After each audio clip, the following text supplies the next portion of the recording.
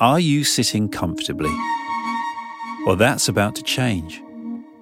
Welcome to the pleasure of discovery. I'm John Rogers, and today we're going on a walk.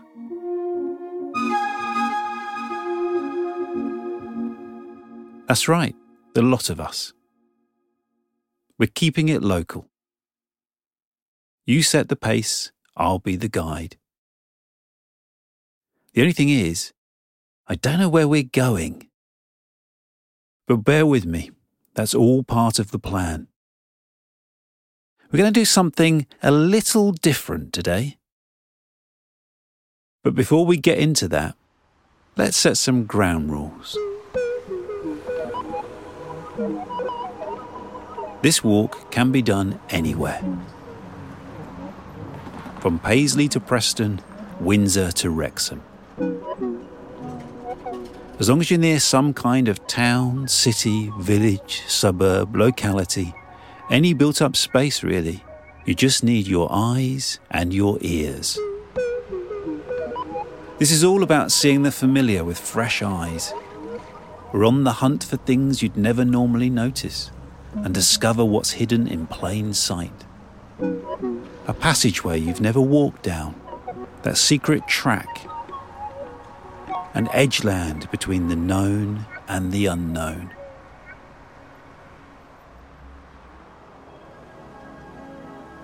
How's the weather looking? It's important to see the landscape in all its moods and phases, not just in a beautiful sunset, at the crack of dawn, but on the cloudy days, the intemperate days, the days when something's telling you to stay on the sofa. These are the days to be drawn outside.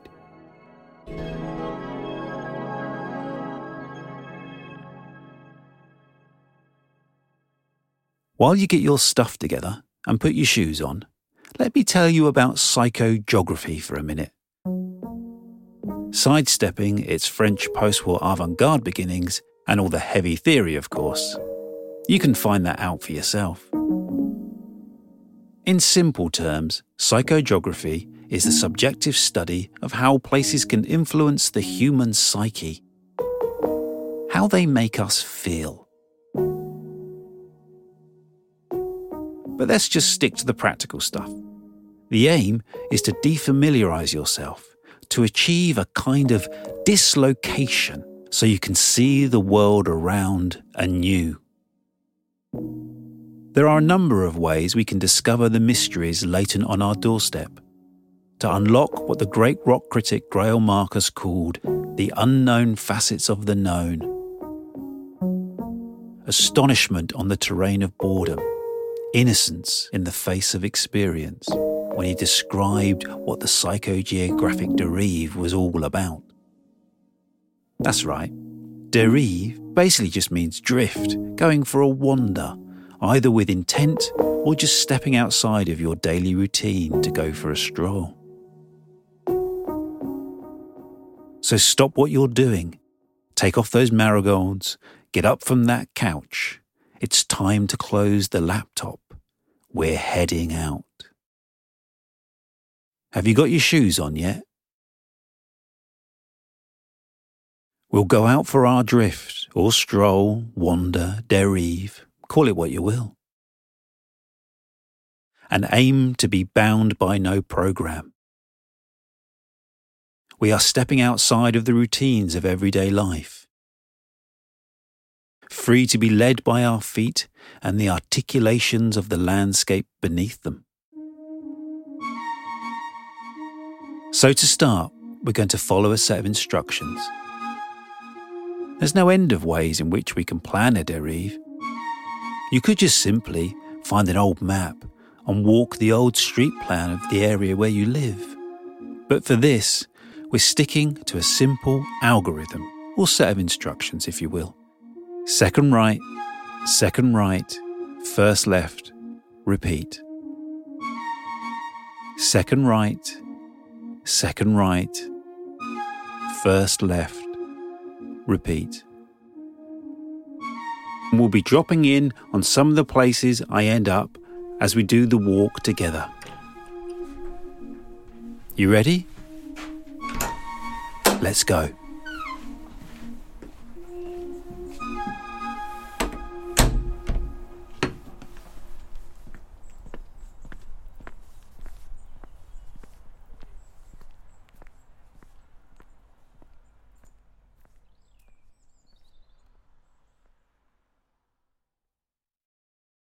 Okay, so second right, first left, repeat. I'll remind you every so often, so don't worry.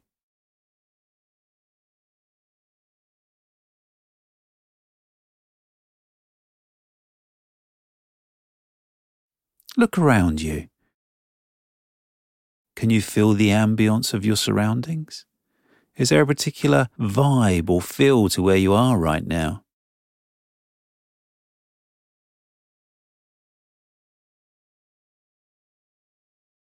Can you hear any particular sounds?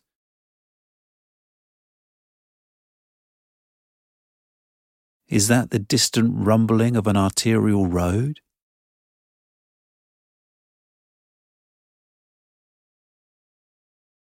Is somebody soaring down a tree?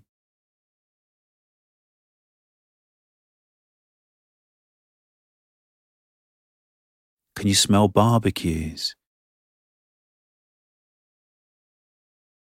Children playing in back gardens? Is there a dog barking somewhere?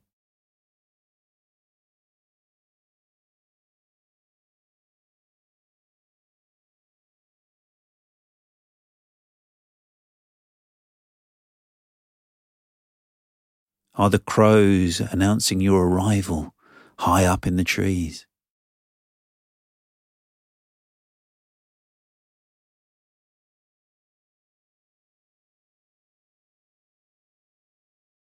Can you hear the rattling of the seed pods in the wind?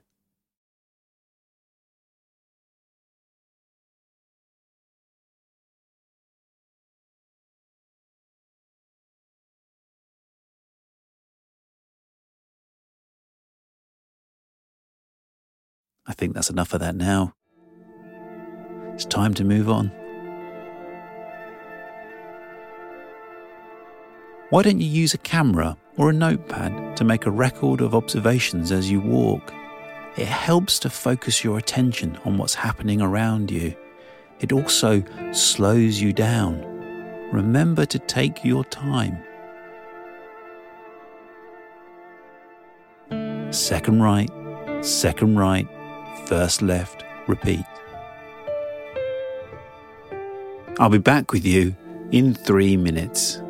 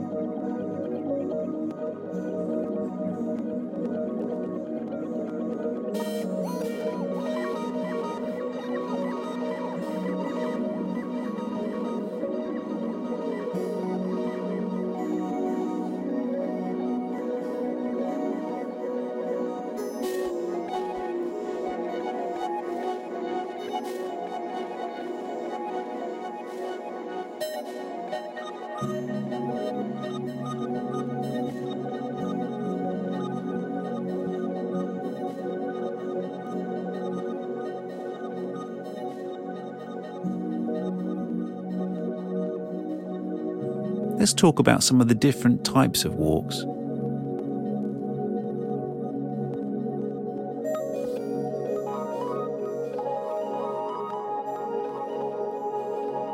You can follow a walk along an ancient trackway, pathways that are thousands of years old, linking together archaeological sites.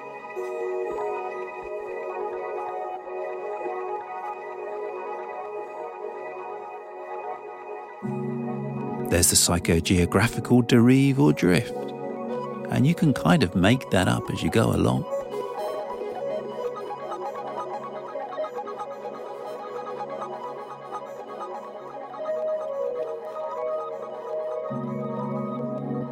You can follow old maps and try and walk the street plans that were there many years ago and see which streets have been deleted from the map.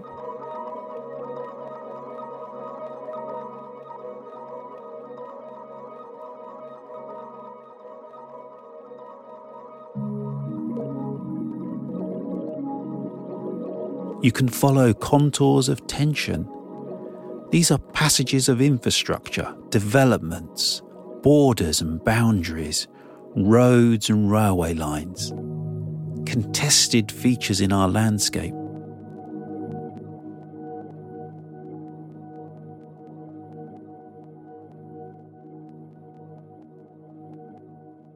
One of my favourite types of walks is to go river hunting, following buried rivers and streams, gurgling away beneath the pavements.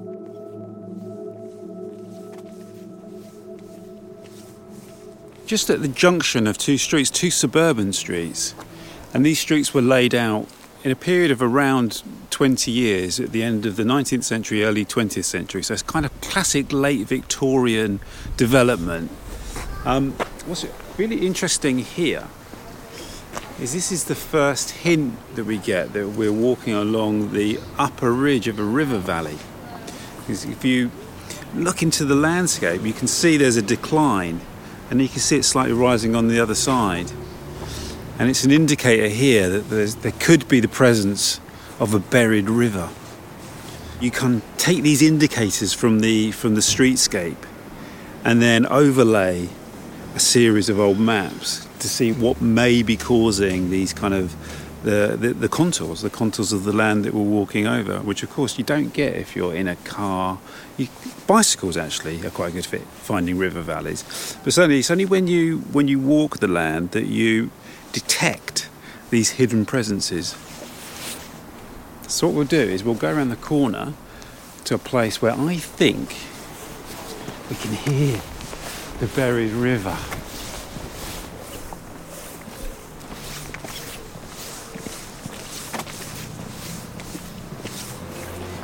Now, as we go down, we come down, and now you can feel you're descending into a river valley. It's really exciting. I think sometimes you can feel like the energy of the river pulsing up through the pavement.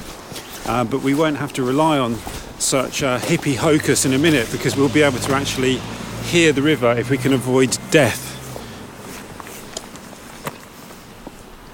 Fortunately, it's a really busy corner.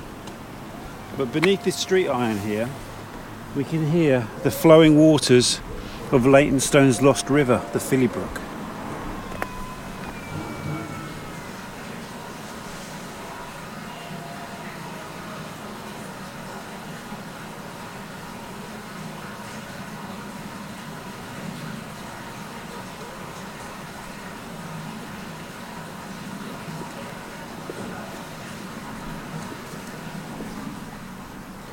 There's a building here near the buried river, which highlights an interesting feature of the streetscape around buried rivers. It's an old brick building that was built in the 1950s, and it's the Leytonstone and Wanstead Synagogue. You find religious buildings near buried rivers because it would have been relatively cheap land. You find infrastructure, you find schools, you find hospitals, you find electricity substations, pumping stations, churches, synagogues, temples, mosques. And here the name of the river is recorded in the street name, Phillybrook Road. Although the river doesn't actually run down Phillybrook Road. Phillybrook Road sits on the upper bank. If you see a street name with the word brook in it, that's a great indicator. Sometimes they're being romantic and fanciful and trying to call to mind the countryside. A lot of the time it is an indicator that there is a river nearby. But this is the thing with buried rivers, is that they are there, and we bury them, we culvert them, we force them deep underground, and yet they still make their presence known. They still dictate the shape of the built environment. In some places, there's a story like in South London, there's the Falcon Brook that after heavy rain has been known to blow the street irons out of the ground up into the air, which is brilliant. It's getting its revenge for our mistreatment of it.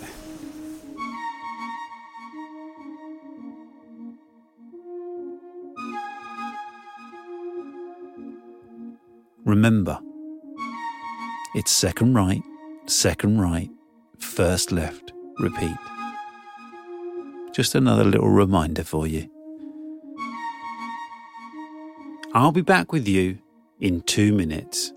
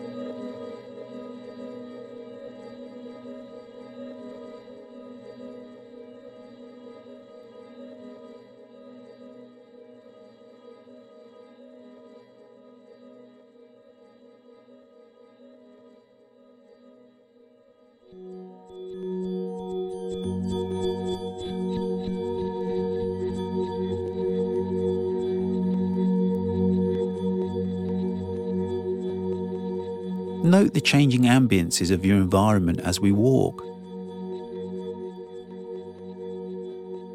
Allow yourself to be guided by your desires. Don't feel that you have to stick rigidly to the algorithm.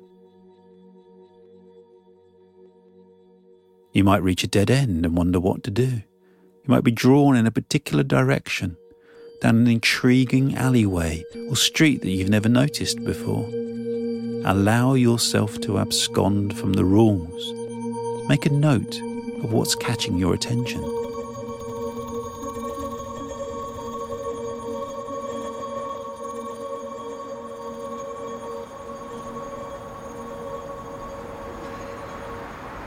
We're walking along this path now, which we're sharing with a cycle path. but we're right within the acoustic footprint of an incredibly busy road, the M11 Link Road, a very contested development which bulldozed through this part of East London. A lot of the houses here have been bought up by the Department of Transport, but then they were let out to artists on very low rents through a housing association because they couldn't get the Act of Parliament to build the road. So this area along what is now the road was sort of in limbo for a long time. What it gave birth to was the largest community of artists in Western Europe. This huge community of artists who turned their houses into artworks.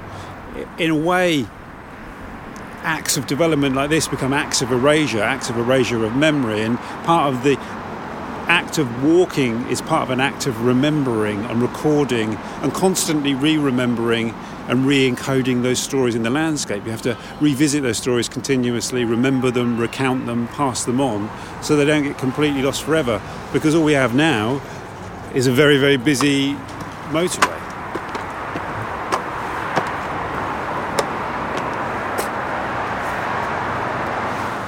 So this road here, we've got 6 lanes of traffic, and you can see it's packed heading out of London but flowing freely into London. And this is an example for me of these contours of tension that exist in the landscape. You know, this road wasn't here forever. There was a landscape here before the road. Its building was very controversial. It displaced a whole community. And those stories are here. They're laying latent in that tarmac. So you can learn an awful lot from finding these contours of tension and walking along them and trying to hear their stories.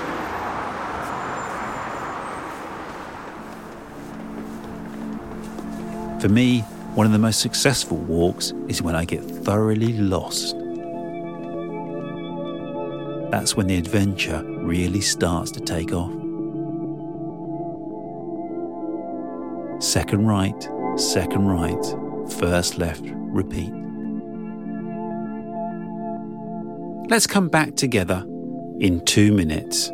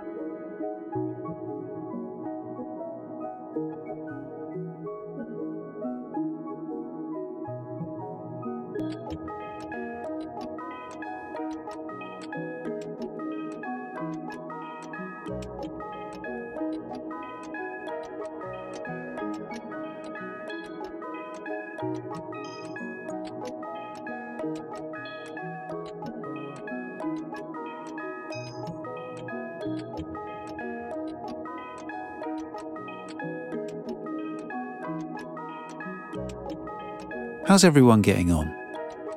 Are you making a note of the smells and atmospheres? Are you looking at the weeds growing in the cracks of the pavements and sprouting from the brickwork?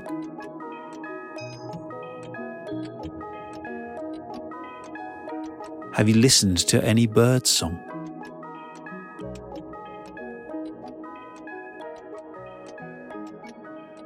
Let's jump to me at Wanstead Flats.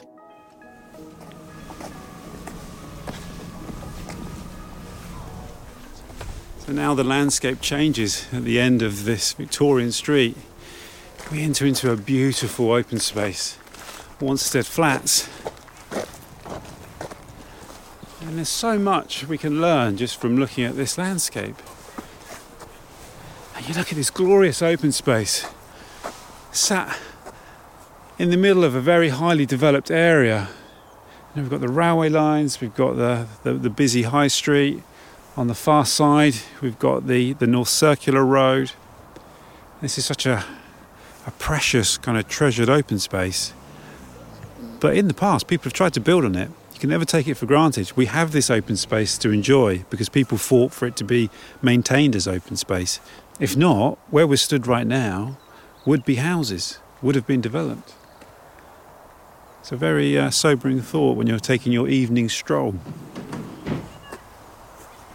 This is more kind of a rugged open space on the edge here, and then just beyond the tree line we have a large area of football pitches, and many of England's most kind of famous and celebrated footballers started their football life out playing here. Let's go over here. We're going to walk across the football pitches, try not to get hit with the football, and you'll see the way that the landscape changes. We've got this beautiful bit of 18th century landscaping here. And then we're going to walk onto basically a busy recreation ground. We've got a big block of flats there. We've got some children doing football training. But we're going to walk now off the smooth surface of the football pitch. I say smooth with slight tongue in cheek, but certainly smooth. And we're going to walk into some really quite clumpy undergrowth. This isn't accidental. It's important to have different environments in an open space to encourage different types of plant growth. And this is a kind of classic, it's almost I think it's almost a kind of semi-marshy environment. There's a lot of water here. We have gravels here that sit on top of London clay. So the water permeates up through the soil quite easily. You have to really watch where you're walking. You can easily twist an ankle.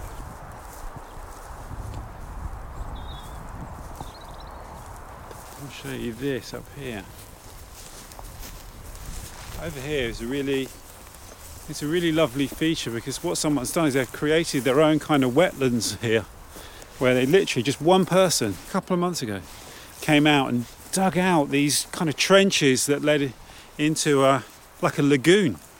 It's just been filled up with the groundwater, which is an incredible feat really when you look at the scale of it. And there is actually a pond marked on the 19th century maps of the area.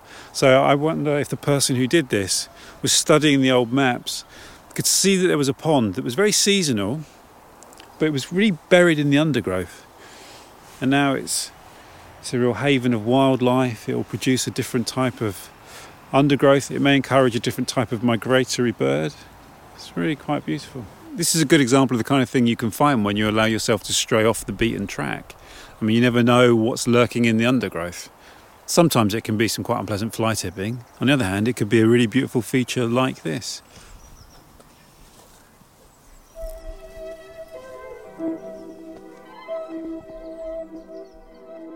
Places have a personality and a character. Everywhere is somewhere. Everywhere is different. It's important to get to know where you live. We are, after all, animals, and fairly territorial animals. We need to feel the ground beneath our feet. And remember, look up, there above the shop signs and beneath the eaves. You'll see symbols and strange patterns that tell us about the people who built these buildings and left a mark to carry forward in time. Once you become more aware of what's lying beneath your feet, it changes your sense of wonder. Before, you would think that you would have to travel far away to exotic locations to find amazing things, amazing stories, incredible places, to find history. Or you might think that actually there are famous buildings near where you live. There'll be the local listed building, there'll be the famous old stately home, or it might be an old church, and so that these things are very obvious the things that you learn at school, but actually you realise that there's all sorts of different narratives that are just laying in the landscape. And once you start to pick up on one or two, you realise how various and numerous they are. So you can't look at the world around you in quite the same way again, because you can't take anything at face value. You know that there are more layers there. They're just waiting to be unlocked and be discovered. And you can find mystery and wonder and beauty in the everyday. It doesn't have to be so blatantly signposted for you anymore. Second right, first left, repeat. I'll be back with you in 2 minutes.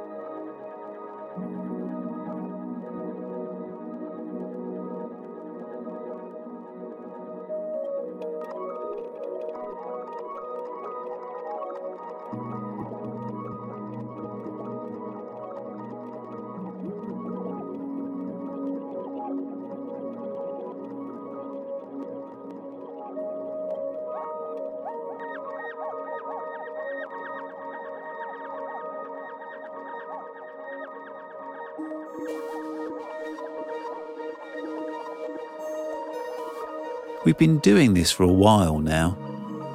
How about we mix things up? I'm ready to break the rules a little. Are you? Let's go this way. I can feel myself being drawn by the contours of the land. Is that a buried river down there? Let's go and take a look.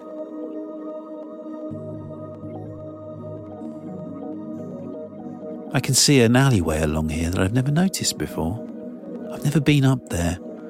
The backs of garages can sometimes be quite mysterious places to walk.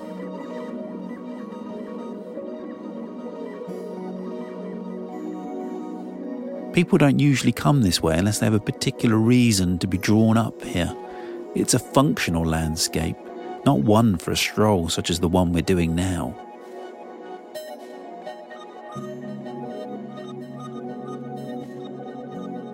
The more you walk, the more you realise that the walker becomes invisible.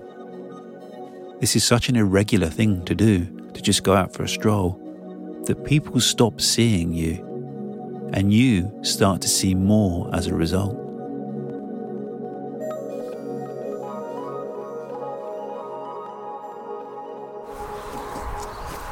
So just on the far side of this open space here, we walk across another football pitch, and we enter into a really curious development here, a really curious housing development.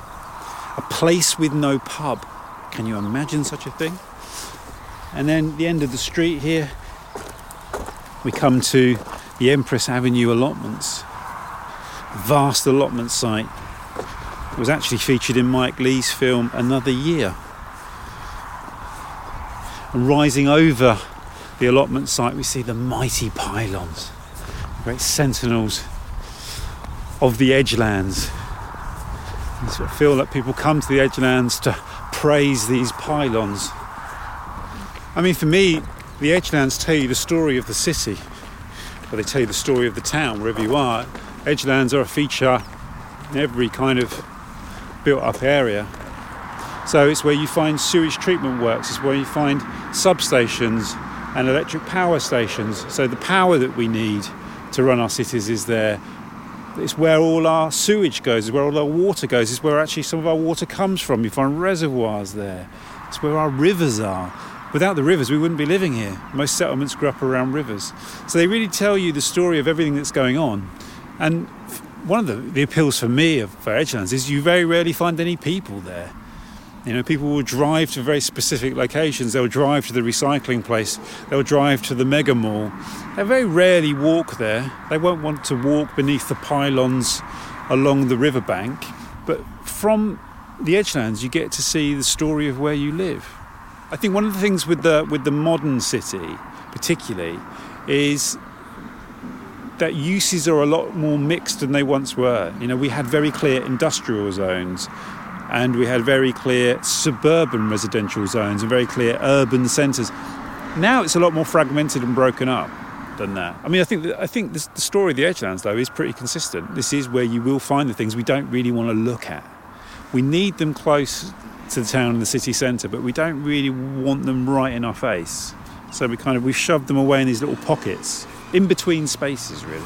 So it's about when you go walking consciously, and you allow yourself to be led by your own desires. You get to narrate your own landscape. You get to create your own parameters for what is and what isn't picturesque. Picturesque can be anything. We associate picturesque with particular landscapes, you know, beautiful trees and flowers and lakes. But picturesque can be a fantastic council estate built in the 1930s. Picturesque can be some pylons over a motorway. It's been embedded in our psyche that these are places to be avoided, whereas I think they're places to be celebrated. I'll be back with you in 3 minutes.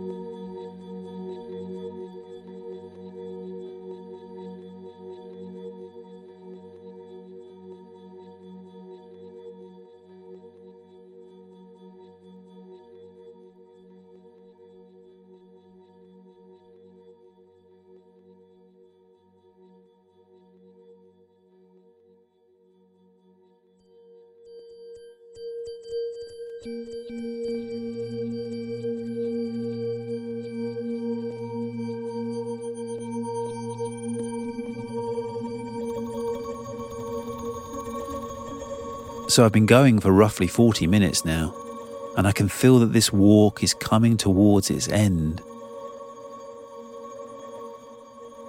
The good thing about these dérives is that you can just go with it for as long as it feels right. Allow yourself to be led by your feet and by the landscape. Let the place you're walking in talk to you. Listen to its secrets. I hope you found some new ways of seeing in those old familiar places. So I'm going to head off now and retrace my footsteps across the landscape home. But I hope to see you on the Edgelands soon. Keep drifting, people. Keep wandering, keep exploring. And remember, adventure begins at home.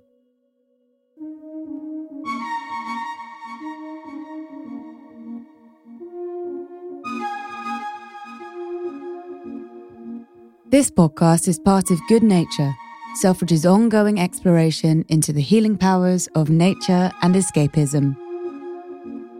Tune in each week for more sonic journeys designed to help you escape, be inspired, and discover the joys of the natural world. And keep an eye on Selfridges.com to see the Good Nature concept grow through thought-provoking events and mood-boosting experiences. It was a Radio Wolfgang production and featured John Rogers. The producers were Holly Aquilina and Ivor Manley, and the executive producer was Ellie Di Martino.